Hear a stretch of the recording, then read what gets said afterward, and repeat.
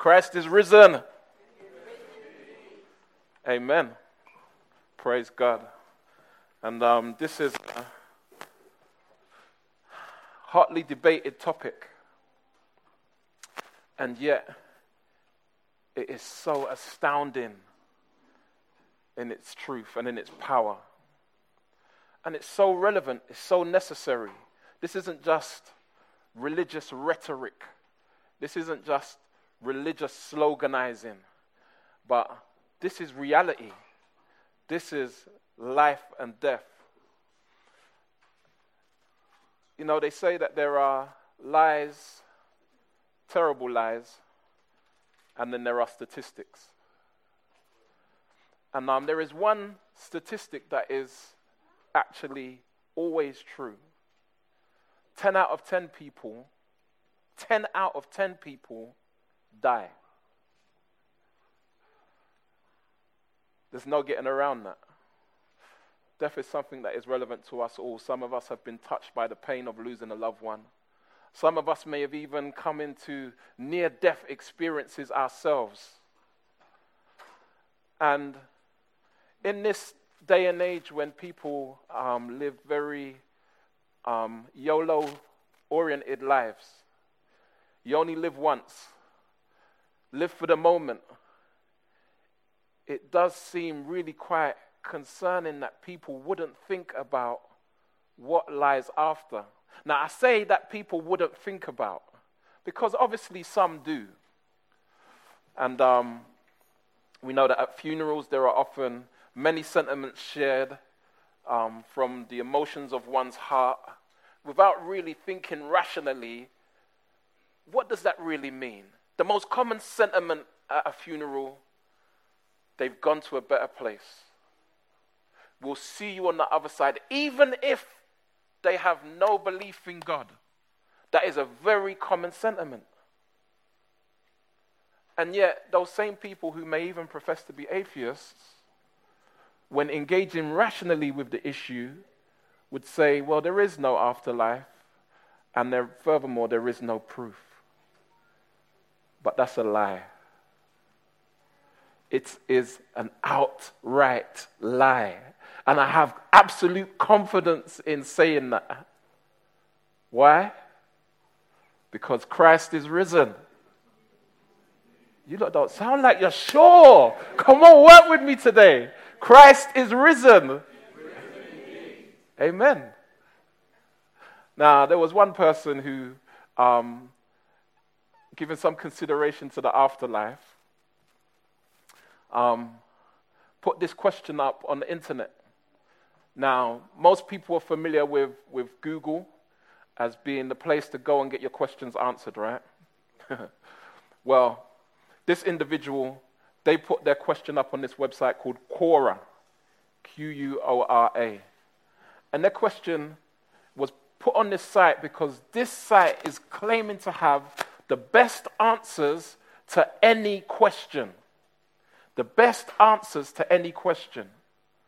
And so this person's question was, can I freeze my dead body for 2,000 years? Keep my money legally safe in an account, earning compound interest, thaw out my body 2,000 years later, reanimate and repair my body, and then live the life of a billionaire. This was a genuine question presented on a genuine website. Now, to be honest, I didn't even bother to look for what answers were offered.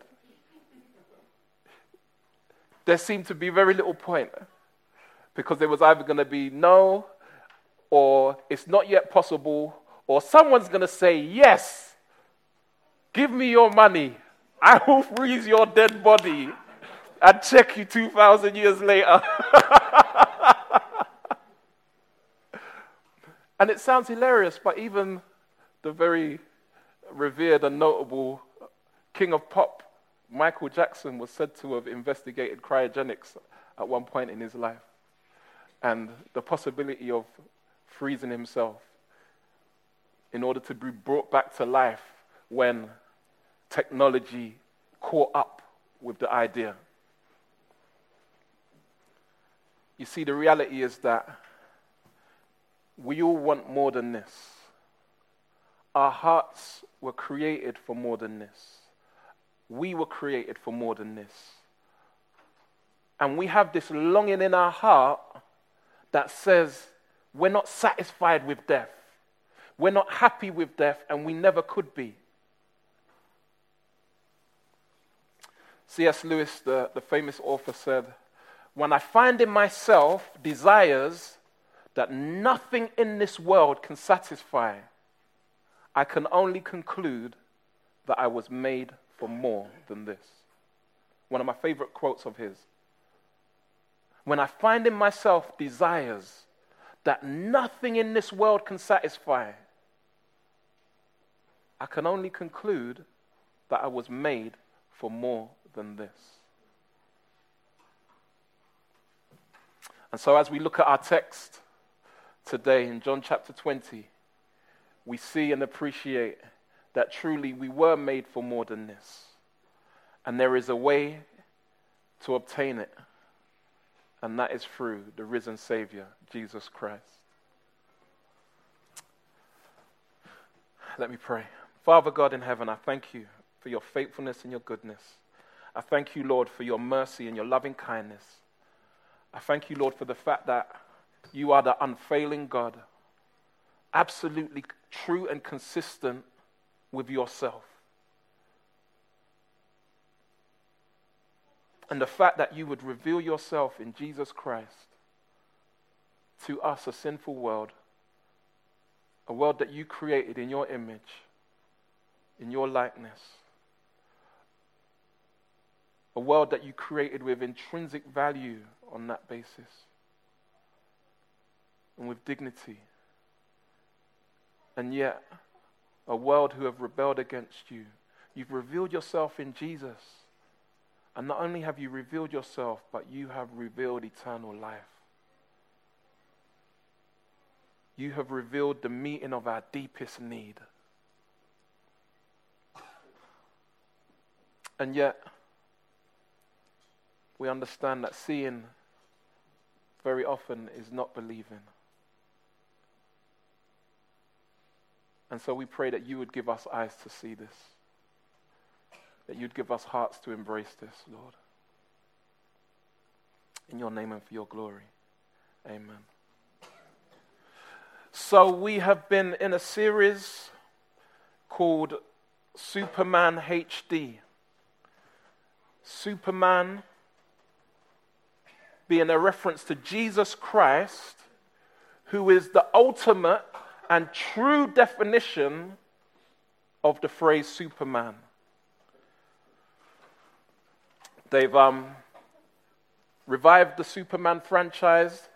Some people have been out this weekend to see the latest installment, Superman versus Batman. And yet again, in somewhere within the story, Superman's weakness for kryptonite is somehow exploited, as you would expect. I mean, if a superhero's got a weakness, then you'd expect to exploit that, right? I'm not going to talk out the film for those of you who are intending to see it. And yet, we see that apparently Jesus Christ's weakness as a human, his greatest weakness as a human, served to be the revelation of his greatest strength. Jesus Christ, the God-man, fully human and yet fully divine. Without compromise, without confusion, Jesus Christ, fully human, fully divine. Both natures coexisting in one person simultaneously. It's a mystery. And at this juncture in the story, as we get to John chapter 20, we see a startling event take place. Jesus' disciples and friends have witnessed him murdered, literally overnight. Within the space of 24 hours, he was arrested, beaten, scourged to a pulp, nailed to a wooden cross, and he died. Their teacher, their friend who they had walked with for over 3 years on a daily basis, gone, taken, cruelly. The disciples had scattered. There were just a few at the foot of the cross as he hung there, bleeding and dying. But the others had scattered. And yet, now on the first day of the week, Mary Magdalene came to the tomb early, while it was still dark, and saw that the stone had been taken away from the tomb. So she ran and went to Simon Peter and the other disciple, the one whom Jesus loved, and said to them, "They have taken the Lord out of the tomb, and we do not know where they have laid him." So Peter went out with the other disciple, and they were going toward the tomb, both of them running together. But the other disciple outran Peter and reached the tomb first. And stopping to look in, he saw the linen cloths lying there, but he did not go in. Then Simon Peter came, following him, and went into the tomb.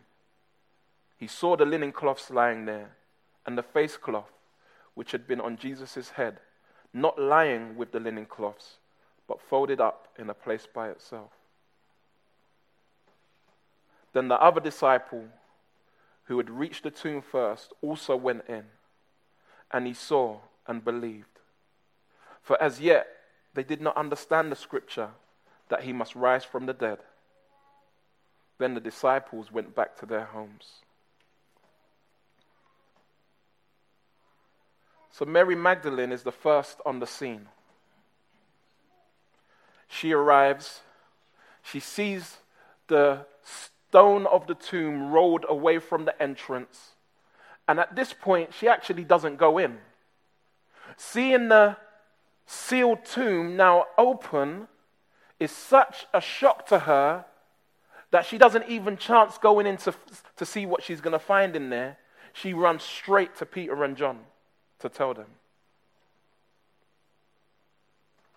John in this account is referred to as the other disciple, which was often a writer's approach to including themselves in the story or identifying themselves in the story, and yet with humility. And so it's something that John commonly done. And so Peter and John race to the tomb.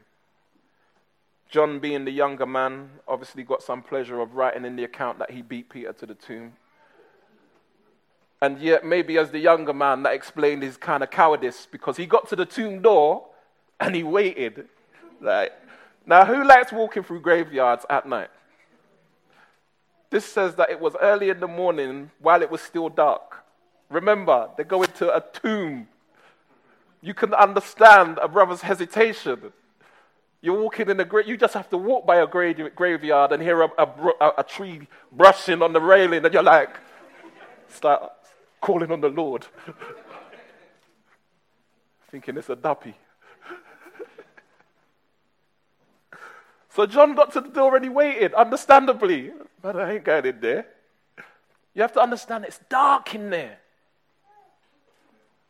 But Peter, true to form, with his bombastic self, he just runs up and bowls in. Like, what?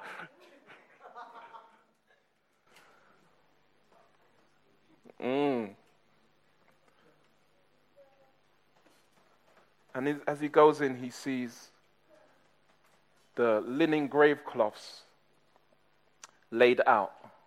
Now, when you think about the linen grave cloths, you might be thinking of what you might be accustomed to seeing in like The Mummy and them kind of films, where the Egyptians would wrap and embalm the dead.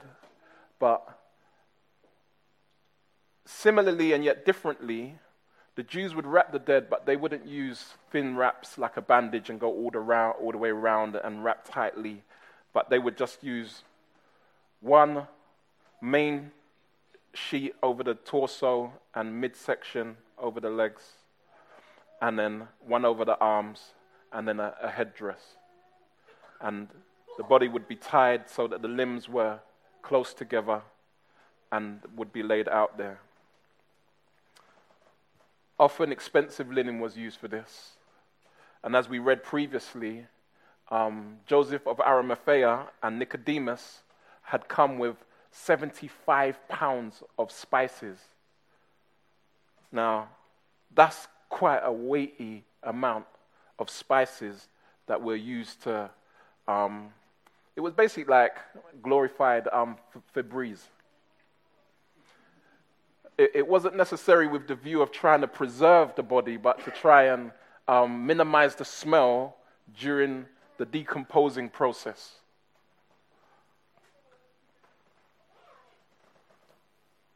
It seems evident that from the other accounts, Mary Magdalene and the other ladies were going to the tomb to complete what they suspected hadn't been finished properly. Joseph of Arimathea and Nicodemus begged Pilate for the body. They took him, laid him in the tomb. They would have washed him prior to that, but everything that they'd done had to be done before the Sabbath, because it was against Jewish law for them to handle a body on the Sabbath, therefore defiling themselves. And so this now being the day after Sabbath, first day of the week, these ladies were intending to go and complete what hadn't been done properly. Now, when you think of a tomb, there are maybe many different images that you have in your mind. I want to try and give you a depiction of what this tomb may actually have been like.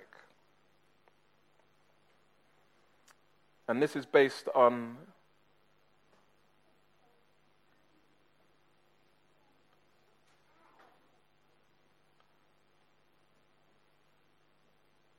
these images are taken from an app called the Glow Bible. It's available on. Hang on a second, all right. Here we go.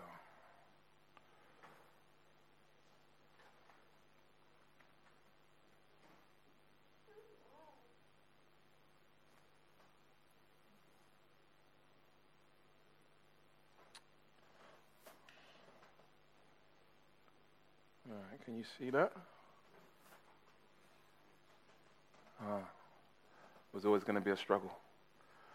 But what you're looking at there, if you can see it, is a garden tomb just outside Jerusalem.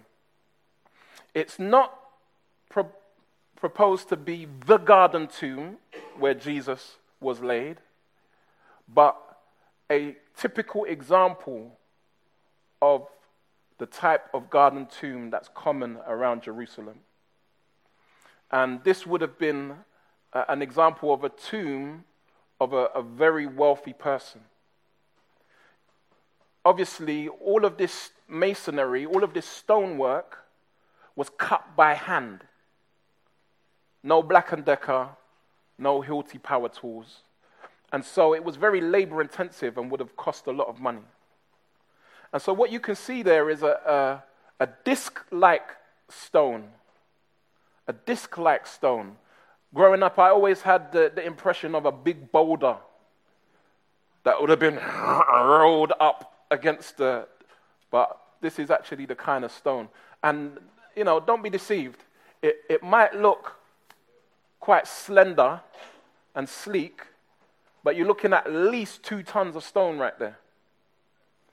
And so what they would do is they would put the stone on a slope so that when it came time to close the tomb, they would just pull out the stopper that was preventing it from rolling, and it would just roll across nicely.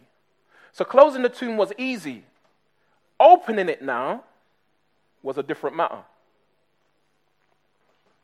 Very often when opening the tomb for any purpose, they would only open it sufficiently for a person to get inside, to squeeze inside, because it was so difficult for the stone to be rolled away.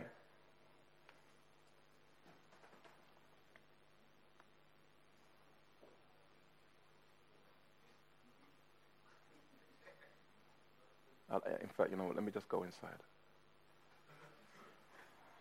All right, that's going to be very dark for you to see, right? Bro, turn these lights off, please. See if it makes any difference whatsoever. Just flick it off. Flick it right off. All right. So what we see here is inside the tomb, if you're able to see anything at all whatsoever.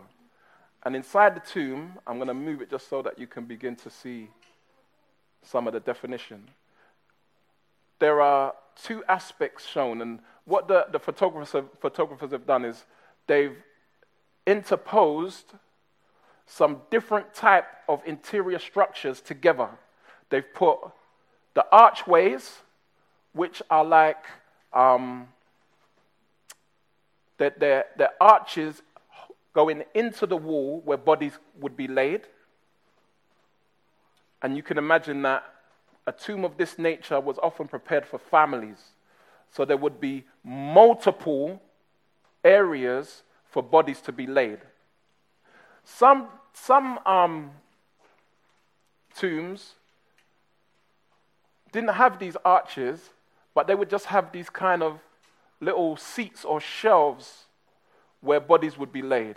And so here we see an example of a wrapped body. This is the body here, and this is the head, laid out on the tomb. Thank you, guys. That's great. And so this would be the kind of example of the tomb interior. They would often have little spots here in the wall that they cut in for lamps. So when you come in with your lamp, you just rest it on the wall so that you can do what you're doing.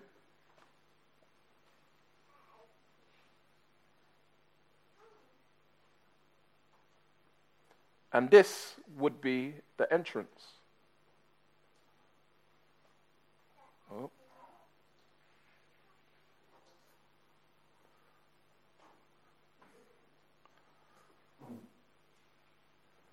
And so the stone that you saw outside would lead through a little chamber tunnel like that into the tomb area. And so this is a more clear representation of what the tomb situation would have been like, knowing that this was a rich person's tomb, and Joseph of Arimathea was regarded to be a very, very rich man in Jewish terms. Very, the upper echelon. Also a member of the Sanhedrin, the exclusive elite group of 70 that ruled the Jewish community, ruled the Jewish nation. And so you can appreciate now John coming to the tomb, getting to the door but not going in, because there was quite a lot of in to be gone into. And Peter's gone straight in, and he's observed the grave clothes laid out. Now, it's helpful to keep these things in mind, because people would like to dispute the fact that Jesus rose from the dead. And I'm going to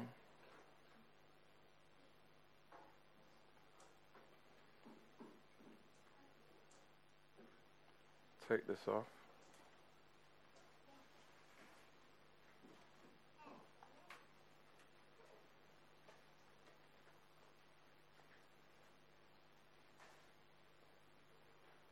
As I go back to my thing.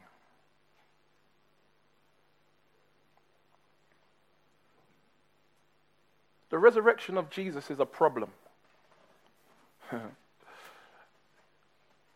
It's the biggest challenge of the Christian faith. Josh McDowell said this in his book, Evidence That Demands a Verdict.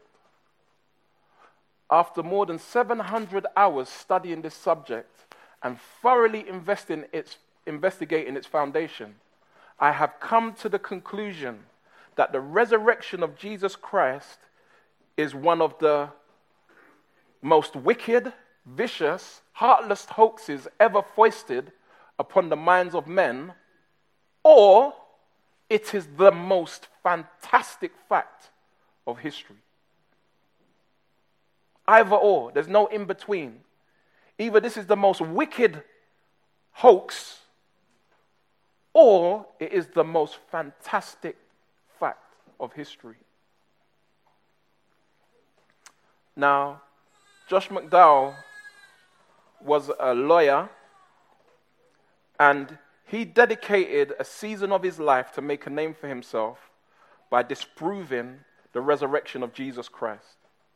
He knew that if he could disprove that, Christianity would crumble as a belief,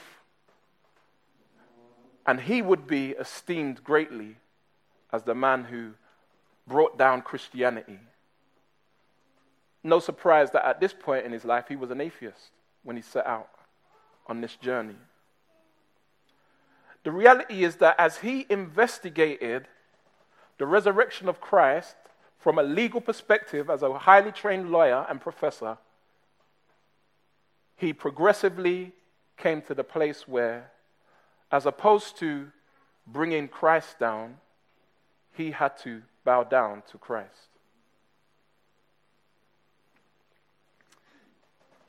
He's written a huge book on the detailing his research and his findings throughout that season. The book's called Evidence That Demands a Verdict.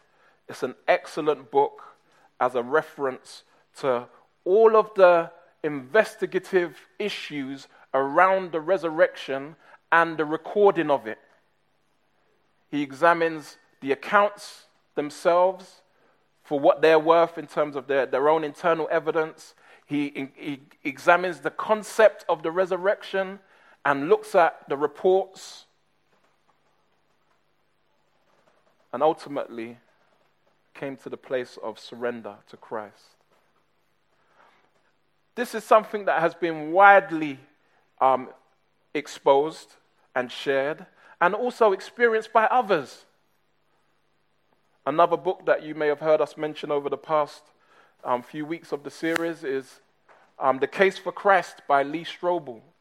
He was an investigative journalist who likewise set out to undermine the reality of the resurrection, only to be turned to Christ. And so, what is it that the naysayers, that people would have to say about the disappearance of Christ's body? Some say he wasn't actually dead, he just swooned. That doesn't actually warrant any kind of realistic consideration, because both the Romans, the Roman governor Pilate, and the Jews ensured that he was dead, entirely and absolutely. Jesus, as we read earlier in John 19 or in John 20, had the spear pushed through his side, certifying his death. So Jesus was very dead. Another account would suggest that, okay, he was dead, but his body was stolen by his disciples. His body was stolen by his disciples. Again, a very unrealistic proposition, a very unrealistic suggestion when you consider the realities of the situation. So we understand from Mark's gospel, when Joseph of Arimathea went to plead for the body, the Jews came also and said, listen, we heard that this guy said he was going to come back from the dead. And we don't want his followers to fabricate any kind of resurrection and therefore make him a hero. So set a guard over the tomb. Pilate said, you have your guard. And so there was a Roman guard stationed outside the tomb. Not only that, but the stone of the tomb was sealed with Pilate's seal. And so there would have at least been a hot wax application marking this site of government authorized access only. Some depictions show red ropes tied around the stone along with the seal so that it was clearly visible. Whichever way you look at it, this site was marked as being under Roman rule, under Roman authority. Anyone who would break that seal would do so at the cost of death. So you have the seal, you have the guard, and then you also have the practical reality of rolling this stone away. So this is what the suggestion actually amounts to. The disciples came. Now, there would have had to have been more than one, because no one person is going to roll that stone. The disciples came, and in some way, they either overpowered these trained, vicious Roman soldiers, or, even more ludicrous, the Roman soldiers were sleeping. Both notions are ridiculous. And having done so, they've then rolled the stone, gone inside, taken the body, but they've not just taken the body. What they've done is they've unwrapped the body. Now imagine, you're in the tomb, in the dark, knowing that at any moment, these Roman soldiers that are either sleeping or you've knocked out are going to get up and come in and kill you. And you're going to spend time unwrapping the body with all of the spices and everything else that's in there. Don't make no sense whatsoever. They've left the grave clothes and taken the body to some undefined location. See, even the real consideration of the real facts of the matter don't make sense. When you consider the evidence, we recognize it can't be the case. You see, if the guards had been found to be wanting, they had been found to be in error, they would have been killed. There's no way that anyone could have got in past them without waking them up. The noise of the stone alone would have woken them.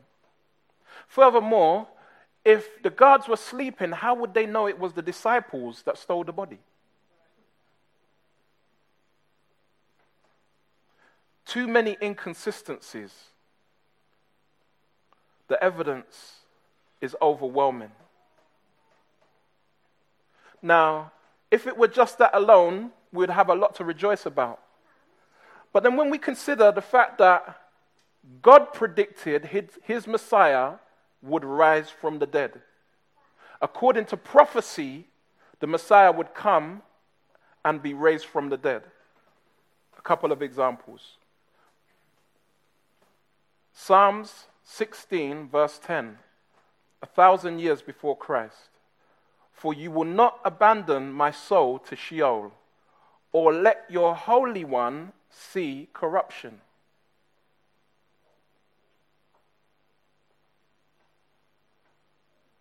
A specific reference to the fact that the Messiah would not experience corruption in death. There are a number of scriptures, including Psalm 22 that we looked at previously, and also Isaiah 53, that speak of the death of the Messiah. And amongst Jews, they understood Isaiah 53 to speak of the Messiah. although they didn't understand how it could work, that the Messiah would come and die. They knew that Psalm 22 would speak of the Messiah, these Psalms of David. And in these Psalms where it declares the death of the Messiah, it also declares activity after the death of the Messiah, that the Messiah would engage in. So how could the Messiah engage in activity after death if he was still dead? Therefore I will divide him a portion with many, and he shall divide the spoil with the strong. Now spoil is a reference to victory and overcoming in battle. And so you've overcome in battle, and you're going to share that with the strong. How are you going to do that, Messiah, if you're dead? It's not just that prophecy predicted, but Jesus himself had the audacity to predict that he would come back from the dead. Jesus answered them, "Destroy this temple, and in 3 days I will raise it up." The Jews then said, "It has taken 46 years to build this temple, and will you raise it up in 3 days?" But he was speaking about the temple of his body. Now you could say, that's a bit interpretive, but look what follows next.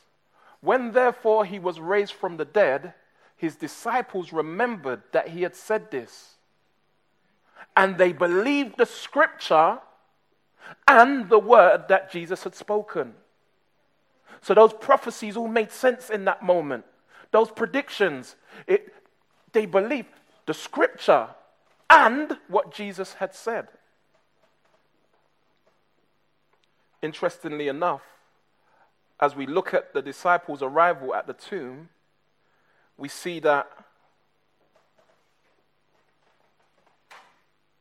the disciple who arrived first, went in, and he saw this unusual set of circumstances.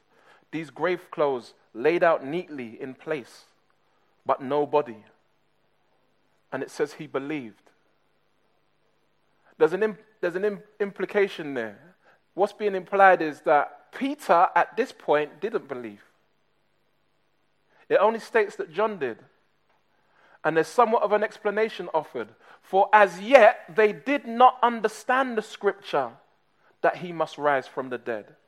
So they knew the scriptures spoke of it, but they didn't understand it. And even at this point, Peter hadn't put two and two together. Which again, actually suggests that this is a very authentic account. Because when you're confronted with the mysterious and shocking occasion of someone being raised from the dead, for most of us, it's going to take some time to get our head round.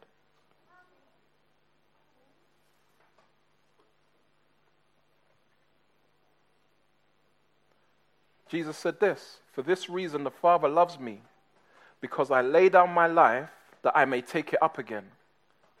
Huh? I lay down my life that I may take it up again. You imagine someone's planning a bank robbery. All right, guys, this is how the plan's going to go. We're going to go in there, and you're all going to pull your guns out, hold everyone up. We'll wait for the police to come. You guys make your escape. The police will shoot me, but don't worry. I'll lay there, dead. And when their backs are turned and they're not looking, I'll get up again and go in the vault and get everything that we came for. They would never expect me because they shot me dead. Are you actually really going to chance going on a bank job with someone so crazy? And yet Jesus says, I have the power to lay it down and take it up again. No one takes it from me, but I lay it down of my own accord. I have authority to lay it down, and I have authority to take it up again. So just in case they didn't really get it, it's like he emphasizes the point. I'm in control of life and death. Now, anyone can say that. Anyone can say that. But actions speak louder than words, right? The tomb was empty.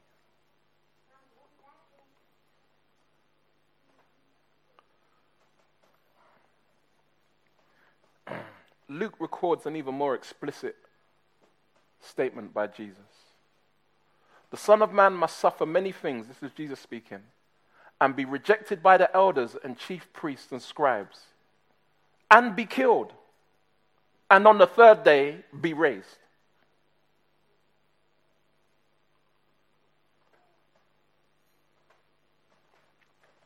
You see, the evidence is overwhelming. God predicted that his Messiah would be raised. Jesus came as the Son of God, the Son of Man, the revelation of the Messiah, and he affirmed the predictions by himself, making such outrageous claims. Outrageous. Jesus wasn't talking about freezing his body and being reanimated sometime later. It's clear that Jesus was talking about getting up from the dead. And so we see these evidences. And the evidence of the empty tomb. The body had disappeared.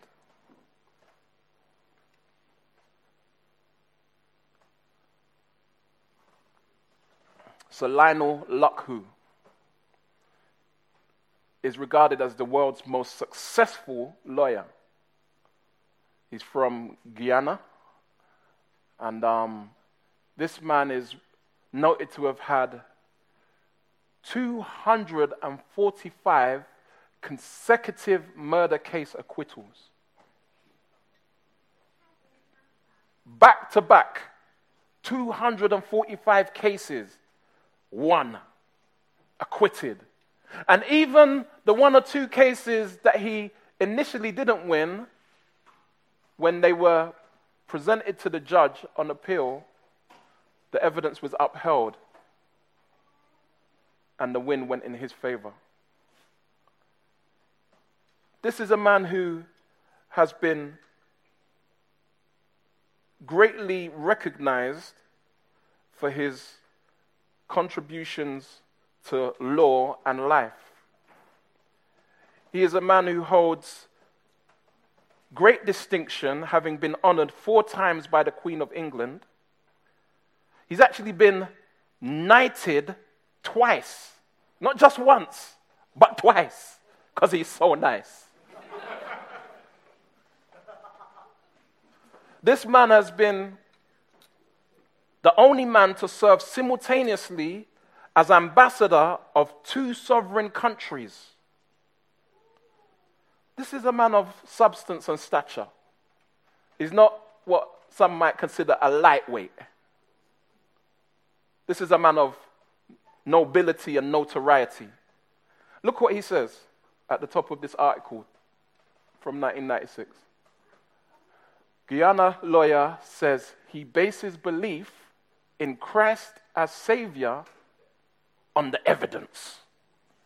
Now, he's a man who knows how to assess evidence. And he bases his belief, his faith in Jesus, is not just because he grew up in a Christian home and that's what he was taught. It's not just because, it sounded like a good idea to him or it made him feel good when he thought about that after. No, he said it is based on the evidence. Everything I do is based on evidence. Jesus made the most amazing statement ever made. I am the resurrection and the life. Then he died on the cross, and 3 days later, he rose again. This is the emphatic statement of Sir Lionel. You see, like Josh McDowell, like Lee Strobel, like many others, he has impartially and unbiasedly considered the evidence for Christ's resurrection fairly and squarely and found himself able to put complete faith and confidence in it as being sound. Jesus is truly risen from the dead. Now, if it were just the empty tomb, there would still be many questions. But our text goes on. Then the disciples went back to their homes. But Mary stood weeping outside the tomb. And as she wept, she stopped to look into the tomb. And she saw two angels in white sitting where the body of Jesus had lain, one at the head and one at the feet. They said to her, "Woman, why are you weeping?" She said to them, "They have taken away my Lord, and I do not know where they have laid him." Having said this, she turned around and saw Jesus standing. But she did not know that it was Jesus. Jesus said to her, "Woman, why are you weeping? Whom are you seeking?" Supposing him to be the gardener, she said to him, "Sir, if you've carried him away, tell me where you have laid him, and I will take him away." And Jesus said to her, "Mary."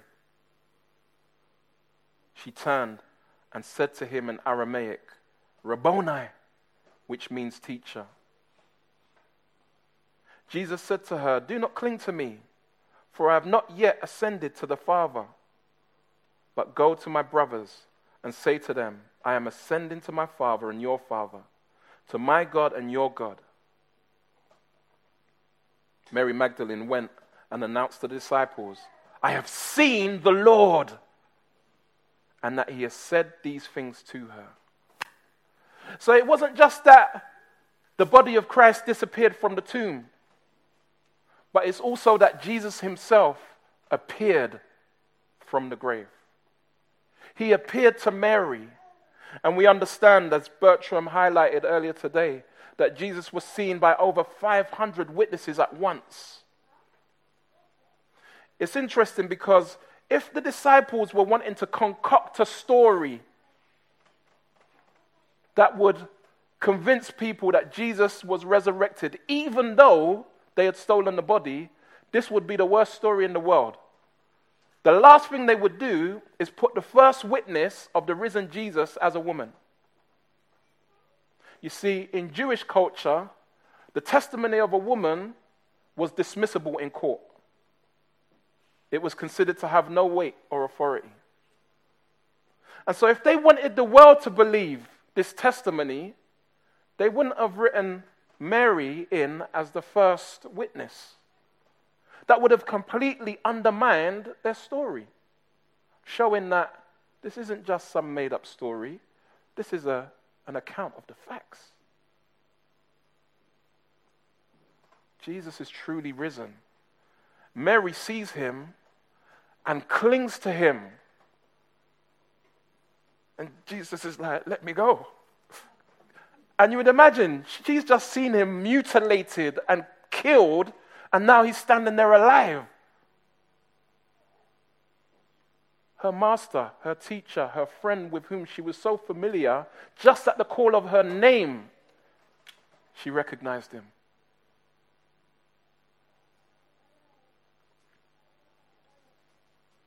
And we see something here in Mary's experience. Jesus had yet to ascend to the Father.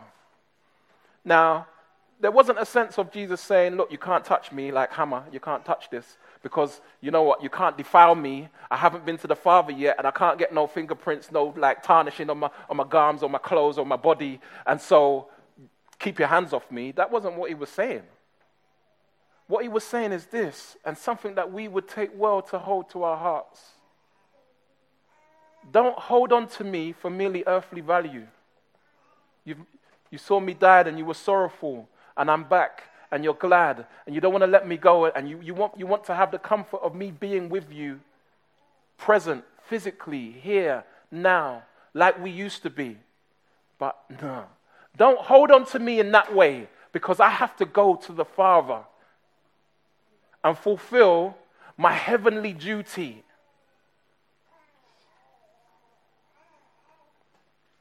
So many people, first and foremost, like Peter, don't believe the evidence. And you know, I would be as bold to say this. That really is a matter of choice. Why do I say that? C.S. Lewis, another one of his quotes that I love, He said, there is sufficient evidence to convince anyone who is willing to believe. Anyone who is willing to believe. If someone's not willing, they will never choose to believe. They will choose every excuse and every justification other than to accept the facts. And yet, there are those who will choose to believe in Jesus, but for purely of earthly value. Jesus, I want you to bless my mess and give me my best life now. And Jesus is saying, that's not what I came for. I got bigger fish to fry. I got bigger issues to deal with. I have an eternity that I'm securing for you. Not just mere earthly benefits.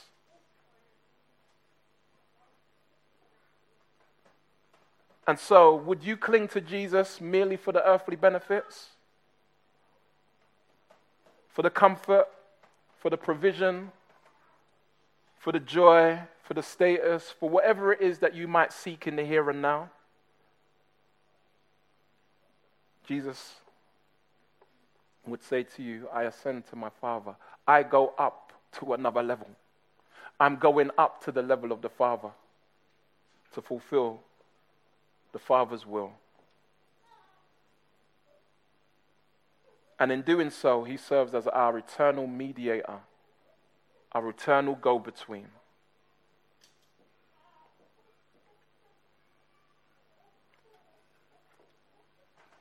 Tim Keller, in his tremendous book, The Reason for God, said this: if Jesus rose from the dead, then you have to accept all that he said. All that he said. If he didn't rise from the dead, then why worry about any of what he said? The issue on which everything hangs is not whether or not you like his teaching, but whether or not he rose from the dead. And so what will your choice be? You see, the Bible makes it clear that Jesus died for sinners. And yet, God raised him from the dead. And in doing so, declared Jesus to be the Son of God. You see, all that Jesus said and all that Jesus done was rubber stamped, was validated by the resurrection. Somebody pays you with a check. You feel like you've received payment. You can stop chasing that person. But you still have that period in between, like kind of, I don't even understand with modern technology, it's still 2 or 3 days. You've got to wait for a check to clear. But 2 or 3 days later, you get confirmation, you get validation that the check was good, that the check was acceptable. You see, you can say that Jesus' life was the payment for the penalty of our sin. Paid in full. Okay, that was the presentation, but what does the Father say? By raising Jesus from the dead, that was the Father's amen. That was payment cleared. Payment satisfactory. Paid in full. Listen, oh my gosh, I'm going to get old school on you out here today. Romans 1. Paul, a servant of Christ Jesus, called to be an apostle, set apart for the gospel of God, which he promised beforehand through his prophets in the Holy Scriptures concerning his Son, who was descended from David according to the flesh, and was declared to be the Son of God in power according to the Spirit of holiness by his resurrection from the dead.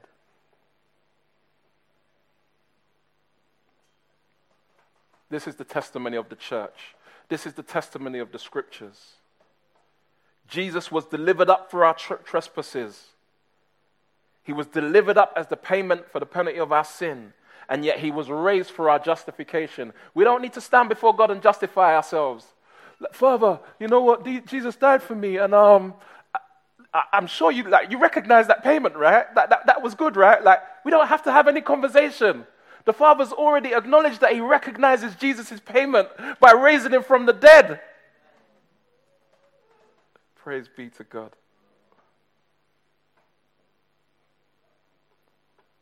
And so therefore, will you put your faith, will you trust in Jesus? We put our trust in so many other things. My wife has 2 birthdays. It's true. She has 2 birthdays. And we only discovered this like quite later on in life after we were married and everything. If I'd known before we were married, I probably wouldn't have married her. It's quite an expensive thing, having 2 birthdays. Not really. But she was told that she was born on the 31st of August. That's what her mum told her, her dad told her, her elder siblings, if you like, told her that she was born on the 31st of August. You're born into this world, you don't know anything, you don't know the date that you was born apart from what you're told. And you trust those who are telling you. We go to register Kian's birth, and at the point we're just like, okay, cool, let's get some birth certificates, duplicates for ourselves. And we look, and it says August the 30th. And we're like, okay, how does that work? Now, if you know about the end of August, right, it's a bank holiday weekend, isn't it? And so somehow in the process, with it being a bank holiday weekend, the dates got confused. And back in those days, we had VHS, video recorder. And when you know you're setting the clock on there, like you can go back to the 70s to whenever, and you can go forward and see all the dates. So we used it like a calendar, and we went back to 71, and we verified, actually, she must have been born on the 30th. So for over 20 years, we celebrated her birthday on the 31st. But formally, like the Queen, she has a legal birthday, which is the 30th. All of that confusion because of the trust that was put in what was said. It goes to show how we exercise faith every day in our lives. If you believe, if you have faith in Jesus, you will be justified before God. If you choose to put your trust in Jesus, you will be justified before God. It's only by faith. Therefore, since we have been justified by faith, we have peace with God. Wonderful. Through our Lord Jesus Christ. Through him we have also obtained access by faith into this grace, this free gift of God in which we stand. Trust in Jesus, for he has conquered death and granted us access to the favor of God. It is sure. Christ is risen. He is risen indeed. I'm going to invite the team back.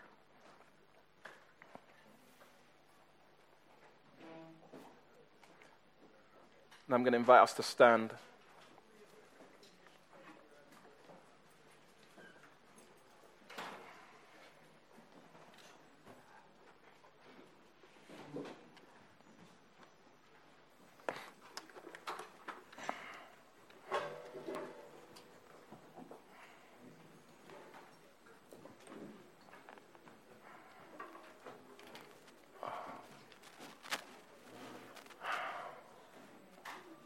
Steve, grab that for us, please. Thank you, bro.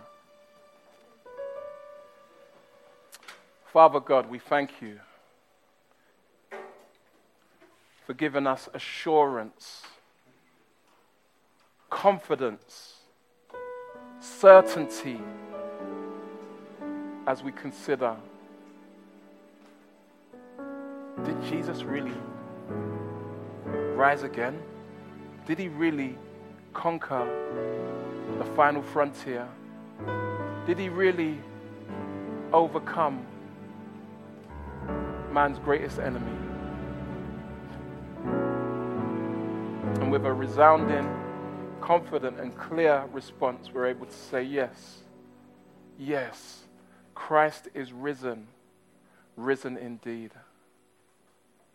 And our prayer is, Lord, that we would embrace that truth and the vastness of all that it represents.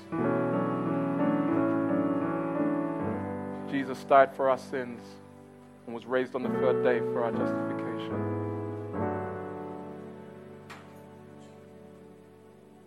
Thank you, Lord God. May you open the eyes of our hearts. May we continually walk in the revelation of your truth, the revelation of yourself. Amen.